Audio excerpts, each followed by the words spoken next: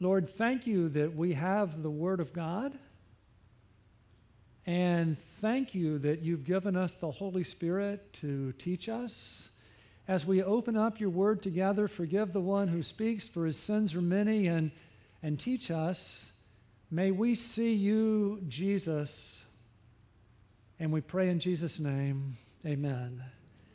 If you're new, we believe the Bible is God's Word. We love to open it up together. And this morning we're going to read about Jesus in 1 Peter chapter 5. If you have your Bible, you can turn with me. If not, you can follow on the screens. It's good to bring your Bible with you.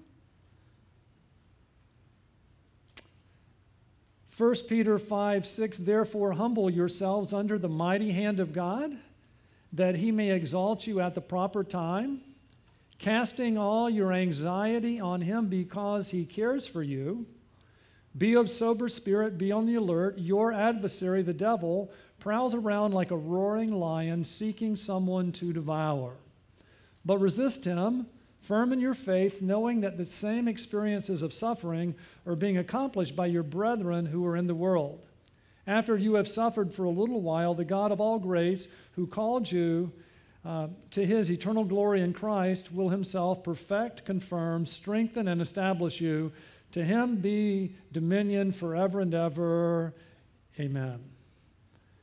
I usually can go to bed pretty well and fall asleep, but often at 3 o'clock in the morning, I wake up and I hear this voice that says, you are such a failure. You have not made the progress in your Christian life you should have made by this time. You're a failure as a husband, as a father, as a pastor. Smiley, do you realize how many people you have disappointed? And I'm in bed thinking about that at 3 in the morning. Do you ever look at, Smiley, have you looked at the giving? How in the world are you going to pay all of those bills? Anybody else ever hear that voice? See a hand there. This morning we're going to identify that voice and learn how to overcome him. What we're going to learn this morning is the devil wants to devour you like a lion. The devil wants to devour you like a lion. Listen, the devil loves to discourage us. He loves to put anxious thoughts in our mind.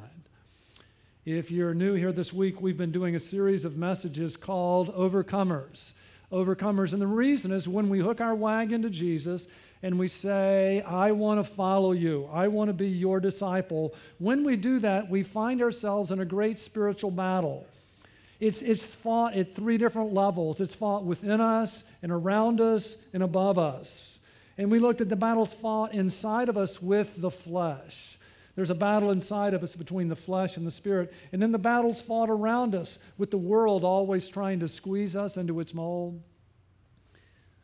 We learned about that last week. I got this email this week.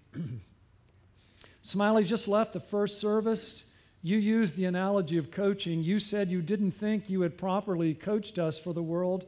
Hearing you this morning, I feel better and more prepared to go into the world and proclaim the greatness of Jesus. Thank you, Coach. It was a wonderful morning. I can now say with more confidence, put me in, Coach. I know I'll be more successful. And I'm going, yes, yes. That's why we're doing this series. I really want to encourage you and help you to overcome the world and the flesh, and today, the devil. And what we're going to focus in on is that the devil wants to devour you like a lion. The devil wants to devour you like a lion. Now, it's helpful to understand the context of a passage so that we understand how it applies to us today. So I'll help you a little bit. This letter, 1 Peter, was written by Peter the apostle. It's written in about 60 AD. It's written to Christians who were spread throughout the Roman Empire. It's to Christians who have come to faith in Christ in a hostile culture. They've come to faith in Christ, and now they're being persecuted. They're suffering greatly, and so he's writing to them to prepare them for the suffering. He's writing to them to encourage them. He's telling them over and over again, suffering is for a short time, glory is forever. Suffering is for a short time, glory is forever. Don't give up, follow Jesus. Now, before the 2000s, there were the 1900s. Some of you remember that. I came to faith in Christ in the 70s. The 1970s, and when I did, my faith was celebrated in this community.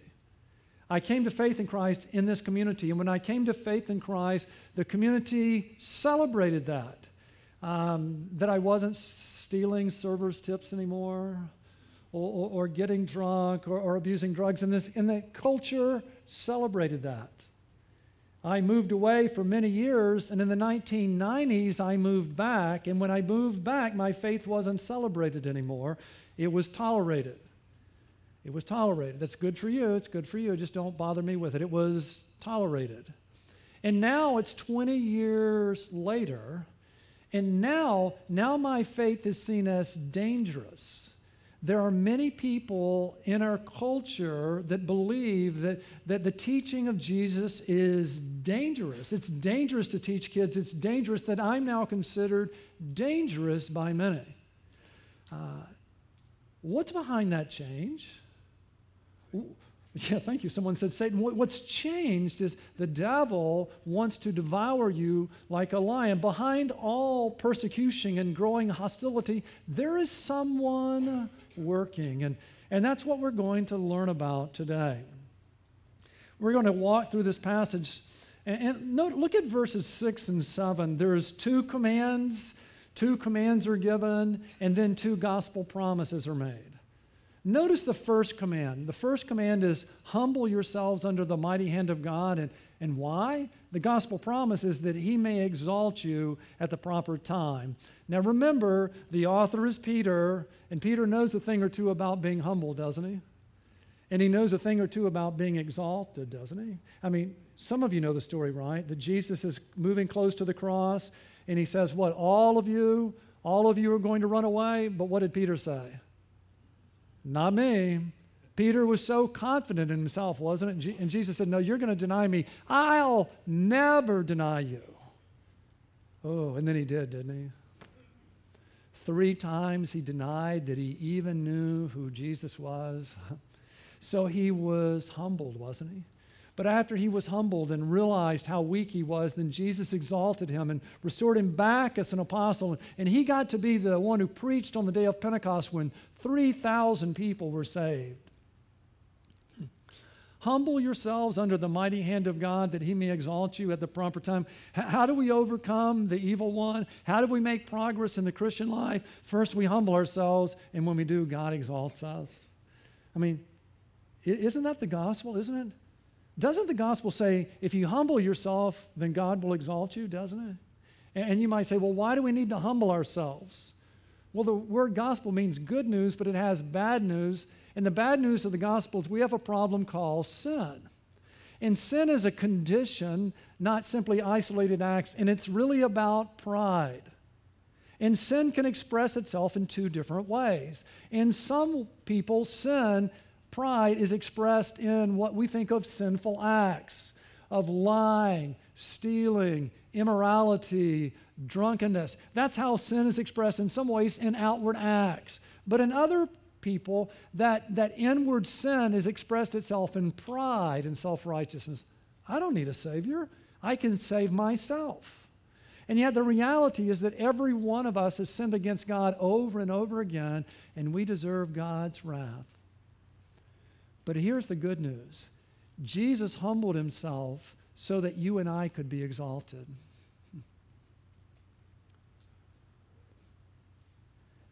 Jesus humbled himself, didn't he? God became a man in the person of Jesus Christ and walked here on earth as a human being. He walked in obedience and humility for 33 years, didn't he? And then he humbled himself how? To the point of death, even death on a cross, right? He took our sins upon himself, He died in our place. He was humbled. Why? So that we could be exalted. And on the third day, he rose from the grave, proving that he had conquered sin and death and the devil. And he says if we would humble ourselves, then he would exalt us. That if we would acknowledge our sin and put our faith in him, that he would forgive us our sins and give us eternal life, an abundant life now and life that lasts forever. You say, well, how do we humble ourselves? Look in John 6. Verse 47. Will you read this verse with me? Truly, truly, I say to you, he who believes has eternal life. So, who does Jesus say has eternal life? Who you believe. So if you believe, then what does he say about you? You have eternal life, and maybe you say, well, Smiley, what does it mean to believe? I mean, doesn't everybody believe in Jesus? That what it means to believe, we love to say it's as simple as ABC, where we admit and believe and commit. Where we admit, Jesus, I've sinned against you and I'm sorry. And if you haven't, won't you? And then we believe, Jesus, I believe you died on the cross for my sins. And then we commit. Jesus, I can't save myself, so I want you to be my Savior. And I want you to forgive me and give me eternal life. I'm not going to trust in myself anymore. I'm going to trust in you. And it's to commit to Jesus as Lord. Today I surrender and I want you to take over. And from this day forward, I'll follow you. If you've not done that, won't you do that? And if you have, by humbling yourself, now you've been exalted. Now you've been forgiven. Now you have an abundant life. Now you have life that lasts forever. So how do we make progress in the Christian life? Whenever Jesus asks us to do something, we humble ourselves. Why? So that he might exalt us at the proper time. You see, the way we make progress in the Christian life is the same way we began. It's through admitting, believing, and committing. Lord, I admit to you that I don't know nearly as much as I think I do. And then I believe, Jesus, I believe you know better than me. And we commit, Jesus, I want to follow you and follow you and follow you. So, in our battle against the evil one, we want to humble ourselves so that God will exalt us. Now notice the next command. The next command is casting all your anxiety on him, and the promise is because he cares for you. What makes you anxious? What gets you up in the middle of the night? What worries you? You're not good enough. You're not smart enough. You're not fast enough. You don't belong. Do you ever wonder where that voice comes from, do you? You know where that voice comes from? It comes from the devil. That's where it comes from. Listen, that's one voice, but also if you're a Christian, we've been given the Holy Spirit, right? And what is the Holy Spirit saying? He cares for you. He cares for you. He's crazy about you. Cast your anxiety on him. Interesting, that word, casting. The New Testament was written in Greek, and the word there is epiripto, and epi means upon, and then ripto means to throw. And it's like if you were going to ride a horse and you had a blanket, you'd throw the blanket onto the horse, you put it on the horse. It's like that we're to throw our anxiety on Jesus. Why? Because he cares for you. So, listen, those anxious thoughts, the real battle with the devil is in our thoughts. It's in our thoughts. And he sows those thoughts, those anxious thoughts in there. And what we're to do is to take those thoughts and throw them on Jesus. Why? Because he cares for you. Now, I find what comes next funny or at least amusing, because the Bible says, listen, cast your anxieties on him, and then, oh, by the way, the devil wants to devour you like a lion. What would make us anxious there, right? Look at what comes next. But resist him, firm in your faith, knowing, but resist him. Let me back up a little bit. Be of sober spirit. Be on the alert. Why is it so important to be of sober spirit and be on the alert? Because your adversary. See the word adversary? It has the idea that in a lawsuit, the person who's suing you, they're your adversary. You have an adversary. Ever wonder why life is hard? Ever wonder why it's hard to follow Jesus? You have an adversary, and your adversary, the devil. The word for devil here is this word, diabolos. Look at the word, diabolos. What do you think we get from that? Thank you, diabolical. You ever hear that someone says that's diabolical? That's the word there for devil is diabolos, the diabolical one, and it literally means the accuser. The accuser. So notice that you have an adversary, the devil, and he prowls around like a roaring lion seeking someone to, come on, help me, to devour. Are you alert? Do you make sure that you're of sober spirit because you realize there is an adversary who's against you who wants to devour you? What does it mean he wants to devour us? Listen, Jesus defeated Satan. Satan is doomed and defeated, and he's headed to the lake of fire to spend eternity in the lake of fire, but he's trying to bring as many people as he can with him. So if you're not yet a Christian, I want you to know he's going to do everything he can to keep you from coming to faith in Christ because he wants to make you miserable forever. You don't want to become a Christian, do you? Look, they're just a bunch of hypocrites. How could what Jesus did 2,000 years ago on a cross, how could that have any impact on your life today? And listen, if you're a Christian, he wants to devour you. If you're married, he wants to destroy your marriage. Listen, he wants to devour your children. He wants to keep you from bearing much fruit. And you say, well, what are his tactics? How do I spot what the devil does? Listen, the one who wants to devour us, he's known as the tempter, and so he tempts us. He tempts us to do things that God says are wrong. And you say, how? Well, I love the story. There's a young man, and the devil tempts him with immorality. He says, no, I don't want to get involved in sex outside of marriage. And then he tempts him with alcohol. No, I don't want to get drunk. And then he tempts him with money. No, I don't want to ruin my life with the love of money. So what do you think the devil does next?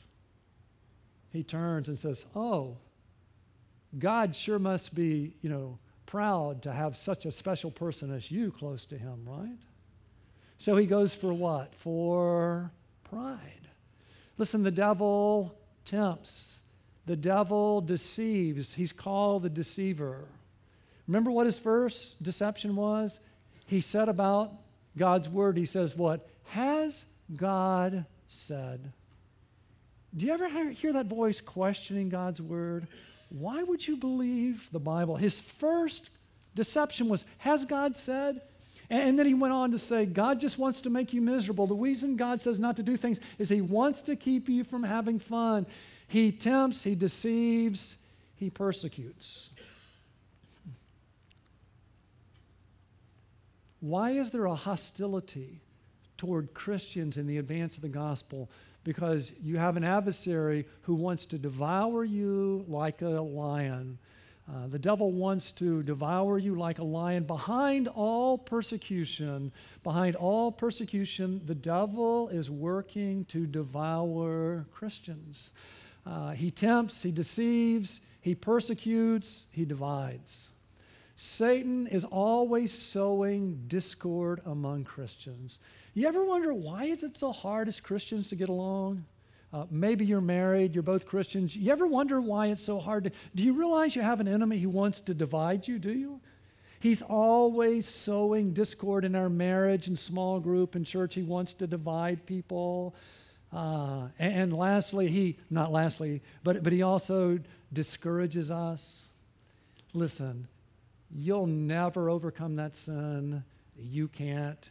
You could never lead a small group. You could never lead someone to faith in Christ. You can't. Oh, the devil wants to devour you like a lion. He tempts and deceives and persecutes and divides and discourages. So notice what he says. He says, but resist him, firm in your faith. Don't give in to him. Don't fall for his deceptions. Don't fall for his discouragements. So how do we resist him, firm in our faith? Isn't Jesus our model? I mean, Jesus was tempted in all things as we are, yet without sin, wasn't he? So wouldn't it make sense that if we wanted to overcome sin, that we would study him? Wouldn't that make sense to do? And what do we discover when we look at how Jesus dealt with temptation? Someone speaks of a CMD. A CMD, you know what a CMD is? It's a critical moment of decision. You know what a CMD is? Let me ask you a question. When's the easiest time to resist a temptation?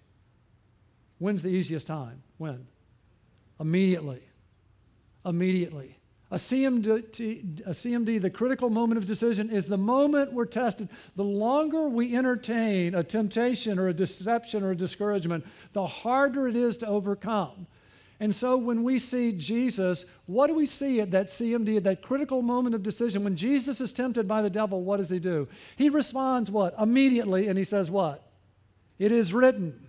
It is written. It is written. He knew the Word of God. He believed in the power of the Word of God. And the way he resisted, the way he was strong in his faith, was he resisted immediately and with God's Word. Is that the way we resist, is it? Immediately and with God's Word? Often at 3 o'clock in the morning when I'm doing battle with the devil and those thoughts are in there, you're such a failure, you're such a failure. And the way I like to respond right away is, you're right. You're right. But the Word of God says, therefore there is now no condemnation for those who are in Christ. Oh, do you know what it means when you are a failure to know that there's no condemnation for those who are in Christ Jesus? Listen, I run to Jesus. I don't talk about how good I am because I'm not, but I'm so thankful to have a Savior, and there's no condemnation. That's the CMD. That's the critical moment of decision when we're tempted, that we respond like Jesus did with God's Word. And by the way, if you're going to use God's Word, guess what? What? You need to know what it is, right? If you don't know it, you can't use it.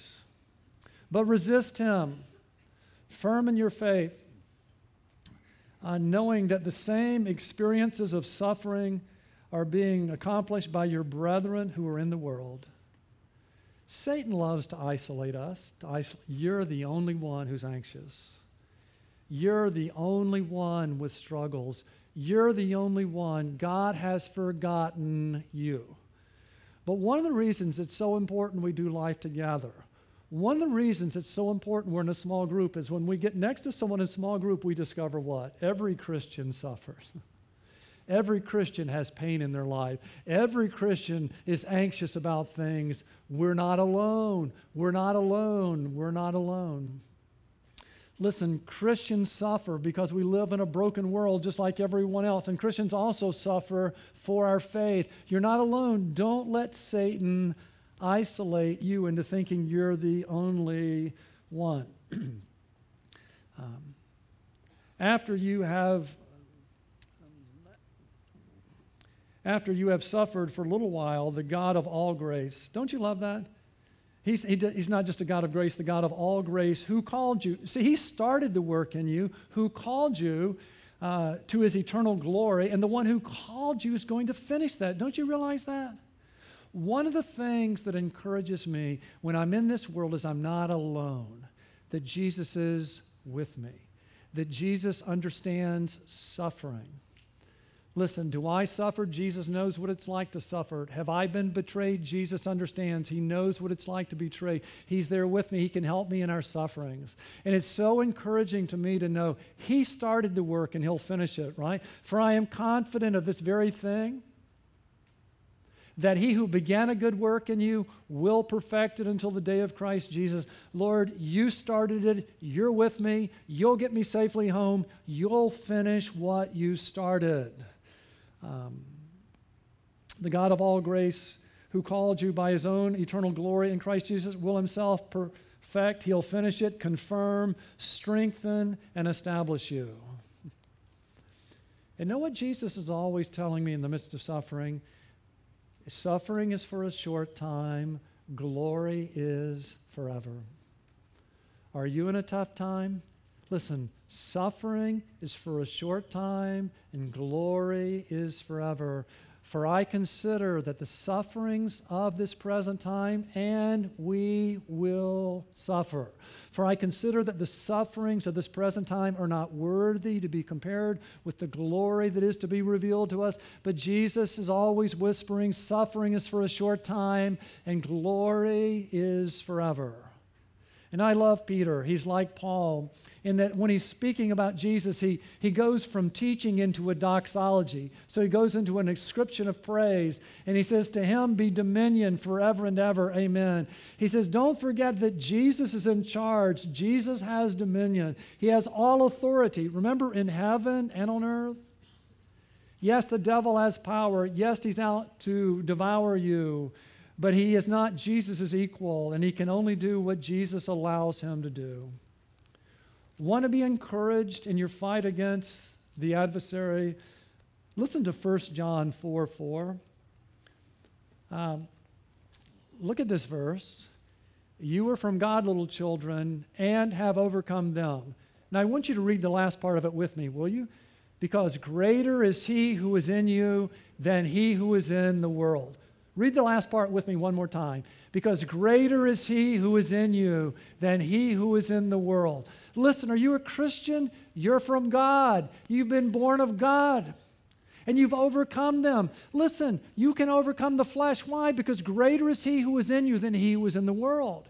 Listen, you can overcome the world because greater is he who is in you than he who is in the world. You have an adversary, the devil, who wants to devour you like a lion, but you can overcome. Not because you're so smart or good looking, or you can overcome because greater is he who is in you than he who is in the world. So, we've learned today the devil wants to devour you like a lion, but Jesus is greater. Jesus is greater. And so the action step for this week is counterintuitive. It's counterintuitive, and I want you to run toward the roar this week. When you hear the roar, when you see the persecution, when you see the anxious thoughts, run toward the roar, not from them. And you say, you've got to be kidding. But some of you know how lions hunt, don't you? Some of you know, and if you understand how lions hunt, it makes sense, doesn't it? You do know how lions hunt, don't you? Male lions, they're really good at roaring, but they're not good at hunting. Did you know that? Female lions are much sleeker and faster and are good hunters. So here's how lions hunt. The male lion will get on one side of a field and he will roar. You ever heard a lion roar? Man, I have camping out at Lion Country Safari. Do you know you can hear a lion roar 6 to 8 miles away? The ground literally shakes, and it's terrifying. But the lion waits until about 12 female lions get on the other side of a field on the back side of the prey. And when the female lionesses are in place, then the lion roars. And the prey between the lion and the lionesses, they often make 2 fatal mistakes. One mistake is they're so terrified by the roar that they're paralyzed in fear. And when they are, guess what? The female lions come and devour them. The other mistake prey make when they hear the lion roar is they run away from the roar, right? And that takes them where? Right into the lionesses who devour them. The best thing the prey can do, it's so counterintuitive, is to run toward the roar. Because if they run toward the roar, they'll be able to run right by the lion who roars well but doesn't move well. We live in a time where the lion roars. And many Christians are paralyzed in fear, and others run from the roar. But we must realize that greater is he who is in us than he who is in the world, and we run toward the roar. And you say, well, how do we do that? Well, we've been learning this year that Jesus invites us to be disciples and disciple makers. And there's 4 simple invitations Jesus gives us. And so here's how I run toward the roar. Jesus says to me, come and see. And so every morning when I get up, I realize there's a lion who wants to devour me. And Jesus invites me to come and see him. And that makes a lot of sense to me, doesn't it, you? I mean, if you believe there was a lion who wanted to devour you, and the one who could help you overcome was Jesus, and he invites you to spend time with him, wouldn't that seem like a good idea? And so in the morning, I get up and I spend time with Jesus. And when I spend time with Jesus, know what I notice? That he's greater than my enemy. When I spend time in his word, I get encouraged because it says, you are from God, little children, and have overcome them because greater is he who is in you than he who is in the world. You see, when it comes to the devil, like all things, there's 2 cliffs people fall off of. I know many Christians, and the cliff they fall off of is the devil doesn't exist. He's not there. And if that's where we are, we will get devoured. But I want you to know the opposite cliff that others fall off of is they make the devil Jesus' equal. The devil is not Jesus' equal. But when I start my day with Jesus, I realize that greater is he who is in me than he who is in the world, and he's the one that leads me between those 2 cliffs toward the roar. And he'll do the same for you. Why not get up and come and see him? As I spend time with Jesus, he says, follow me. Follow me. And that makes sense to me. He's the only one I know who was tempted in all ways and yet without sin. He's the only one I know who overcame our enemies. So it would make sense to follow him, wouldn't it?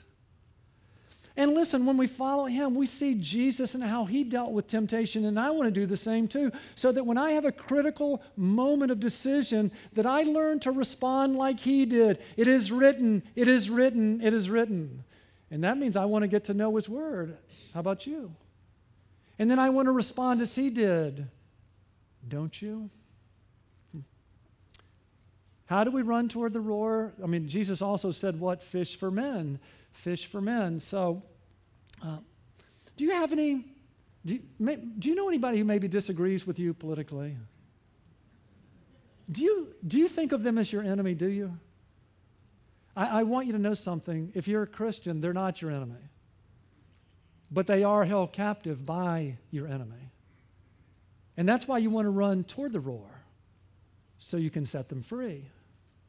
Maybe there's someone in your school or in your neighborhood or in your office, and they love to make your life miserable. And sometimes you begin to think of them as your enemy. I want you to know they are not your enemy, but they are held captive by your enemy. And the reason we run toward the roar is Jesus wants us to set them free with the gospel. Oh, listen to this. What does it look like to run toward the roar? And the Lord's bondservant. Do you want to serve the Lord? Do you want to be a difference maker? Listen, and the Lord's bondservant must not be quarrelsome. Could we say we have a quarrelsome culture? Wouldn't that be true? But the Lord's bondservant, if we're going to run toward the roar and set people free, we need to be different. We need to not be quarrelsome, but be kind to what? All. Don't we live in a culture where people are kind to people who think like them, but not to those who don't think like them? If we're going to run toward the roar and we're going to release people, we have to be kind to all, able to teach. If we're going to set people free, we need to know what we believe. Isn't that why we gather together, so that we're able to teach?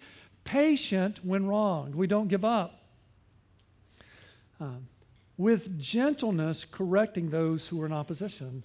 Always reminding ourselves, the people who are opposed to us, they're not my enemy, they're not my enemy, they're held captive by my enemy. They're held captive by my enemy. I'm here to set them free with the gospel. With gentleness, correcting those who are in opposition, if perhaps God may grant them repentance. Are we continually praying, God, grant them repentance, grant them repentance? Grant them repentance, and they may come to their senses and escape from the snare of the devil, having been held captive by him to do his will. Man, as we're moving toward the roar, are we continually praying, Lord, help me to be gentle, help me to be kind, help me to correct. Oh, God, grant them repentance. Grant them repentance. May they come to know the truth. May their eyes be open. May they escape from the snare of the devil, having been held captive by him to do his will. It's how we run to the roar. We come and see Jesus, and we follow Jesus, and we fish for men. And lastly, Jesus invites us to bear much fruit, And so many of you lead small groups, and so as a small group leader, I want you to learn to pray for your people. There's the lion who wants to devour them. Pray for your people that they would not be devoured. And listen, if you're in a small group, do you pray for your small group leader? Do you pray that they would not be devoured? Do you? You need to. Here's why that's so important. Remember the Battle of Bunker Hill? Remember Bunker Hill?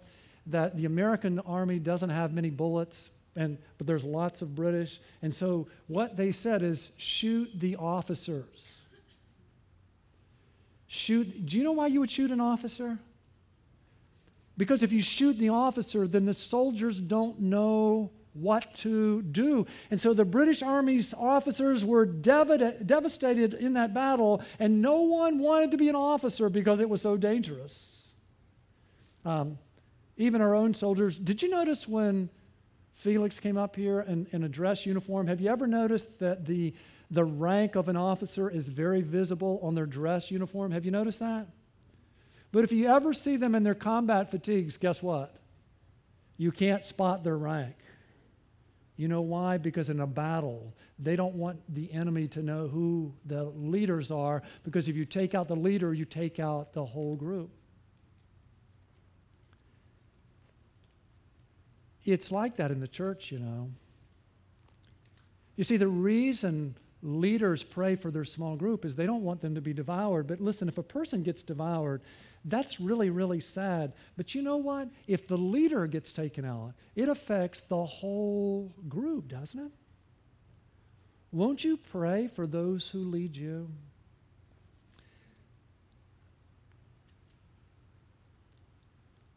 I love you. And I pray for you because I believe that you have an adversary who wants to devour you like a lion. And I don't want you to be devoured. And so I pray for you that you would be of sober spirit, that you would be on the alert, that you would resist him. Do you pray for me? Do you? We should pray for our leaders. We really, really should. I don't want to be devoured. Will you pray for me? I need it. I really, really do. Let's pray.